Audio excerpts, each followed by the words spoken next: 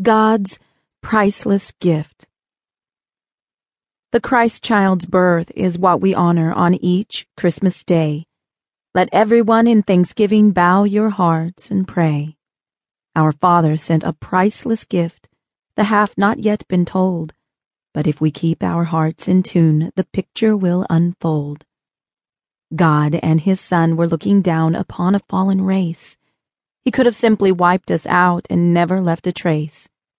For man, in whom He placed such hope, could never learn to stand.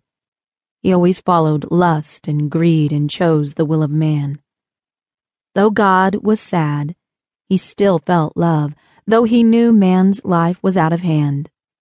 For the people that He loved so much had failed to understand. How can I send my only son into the world?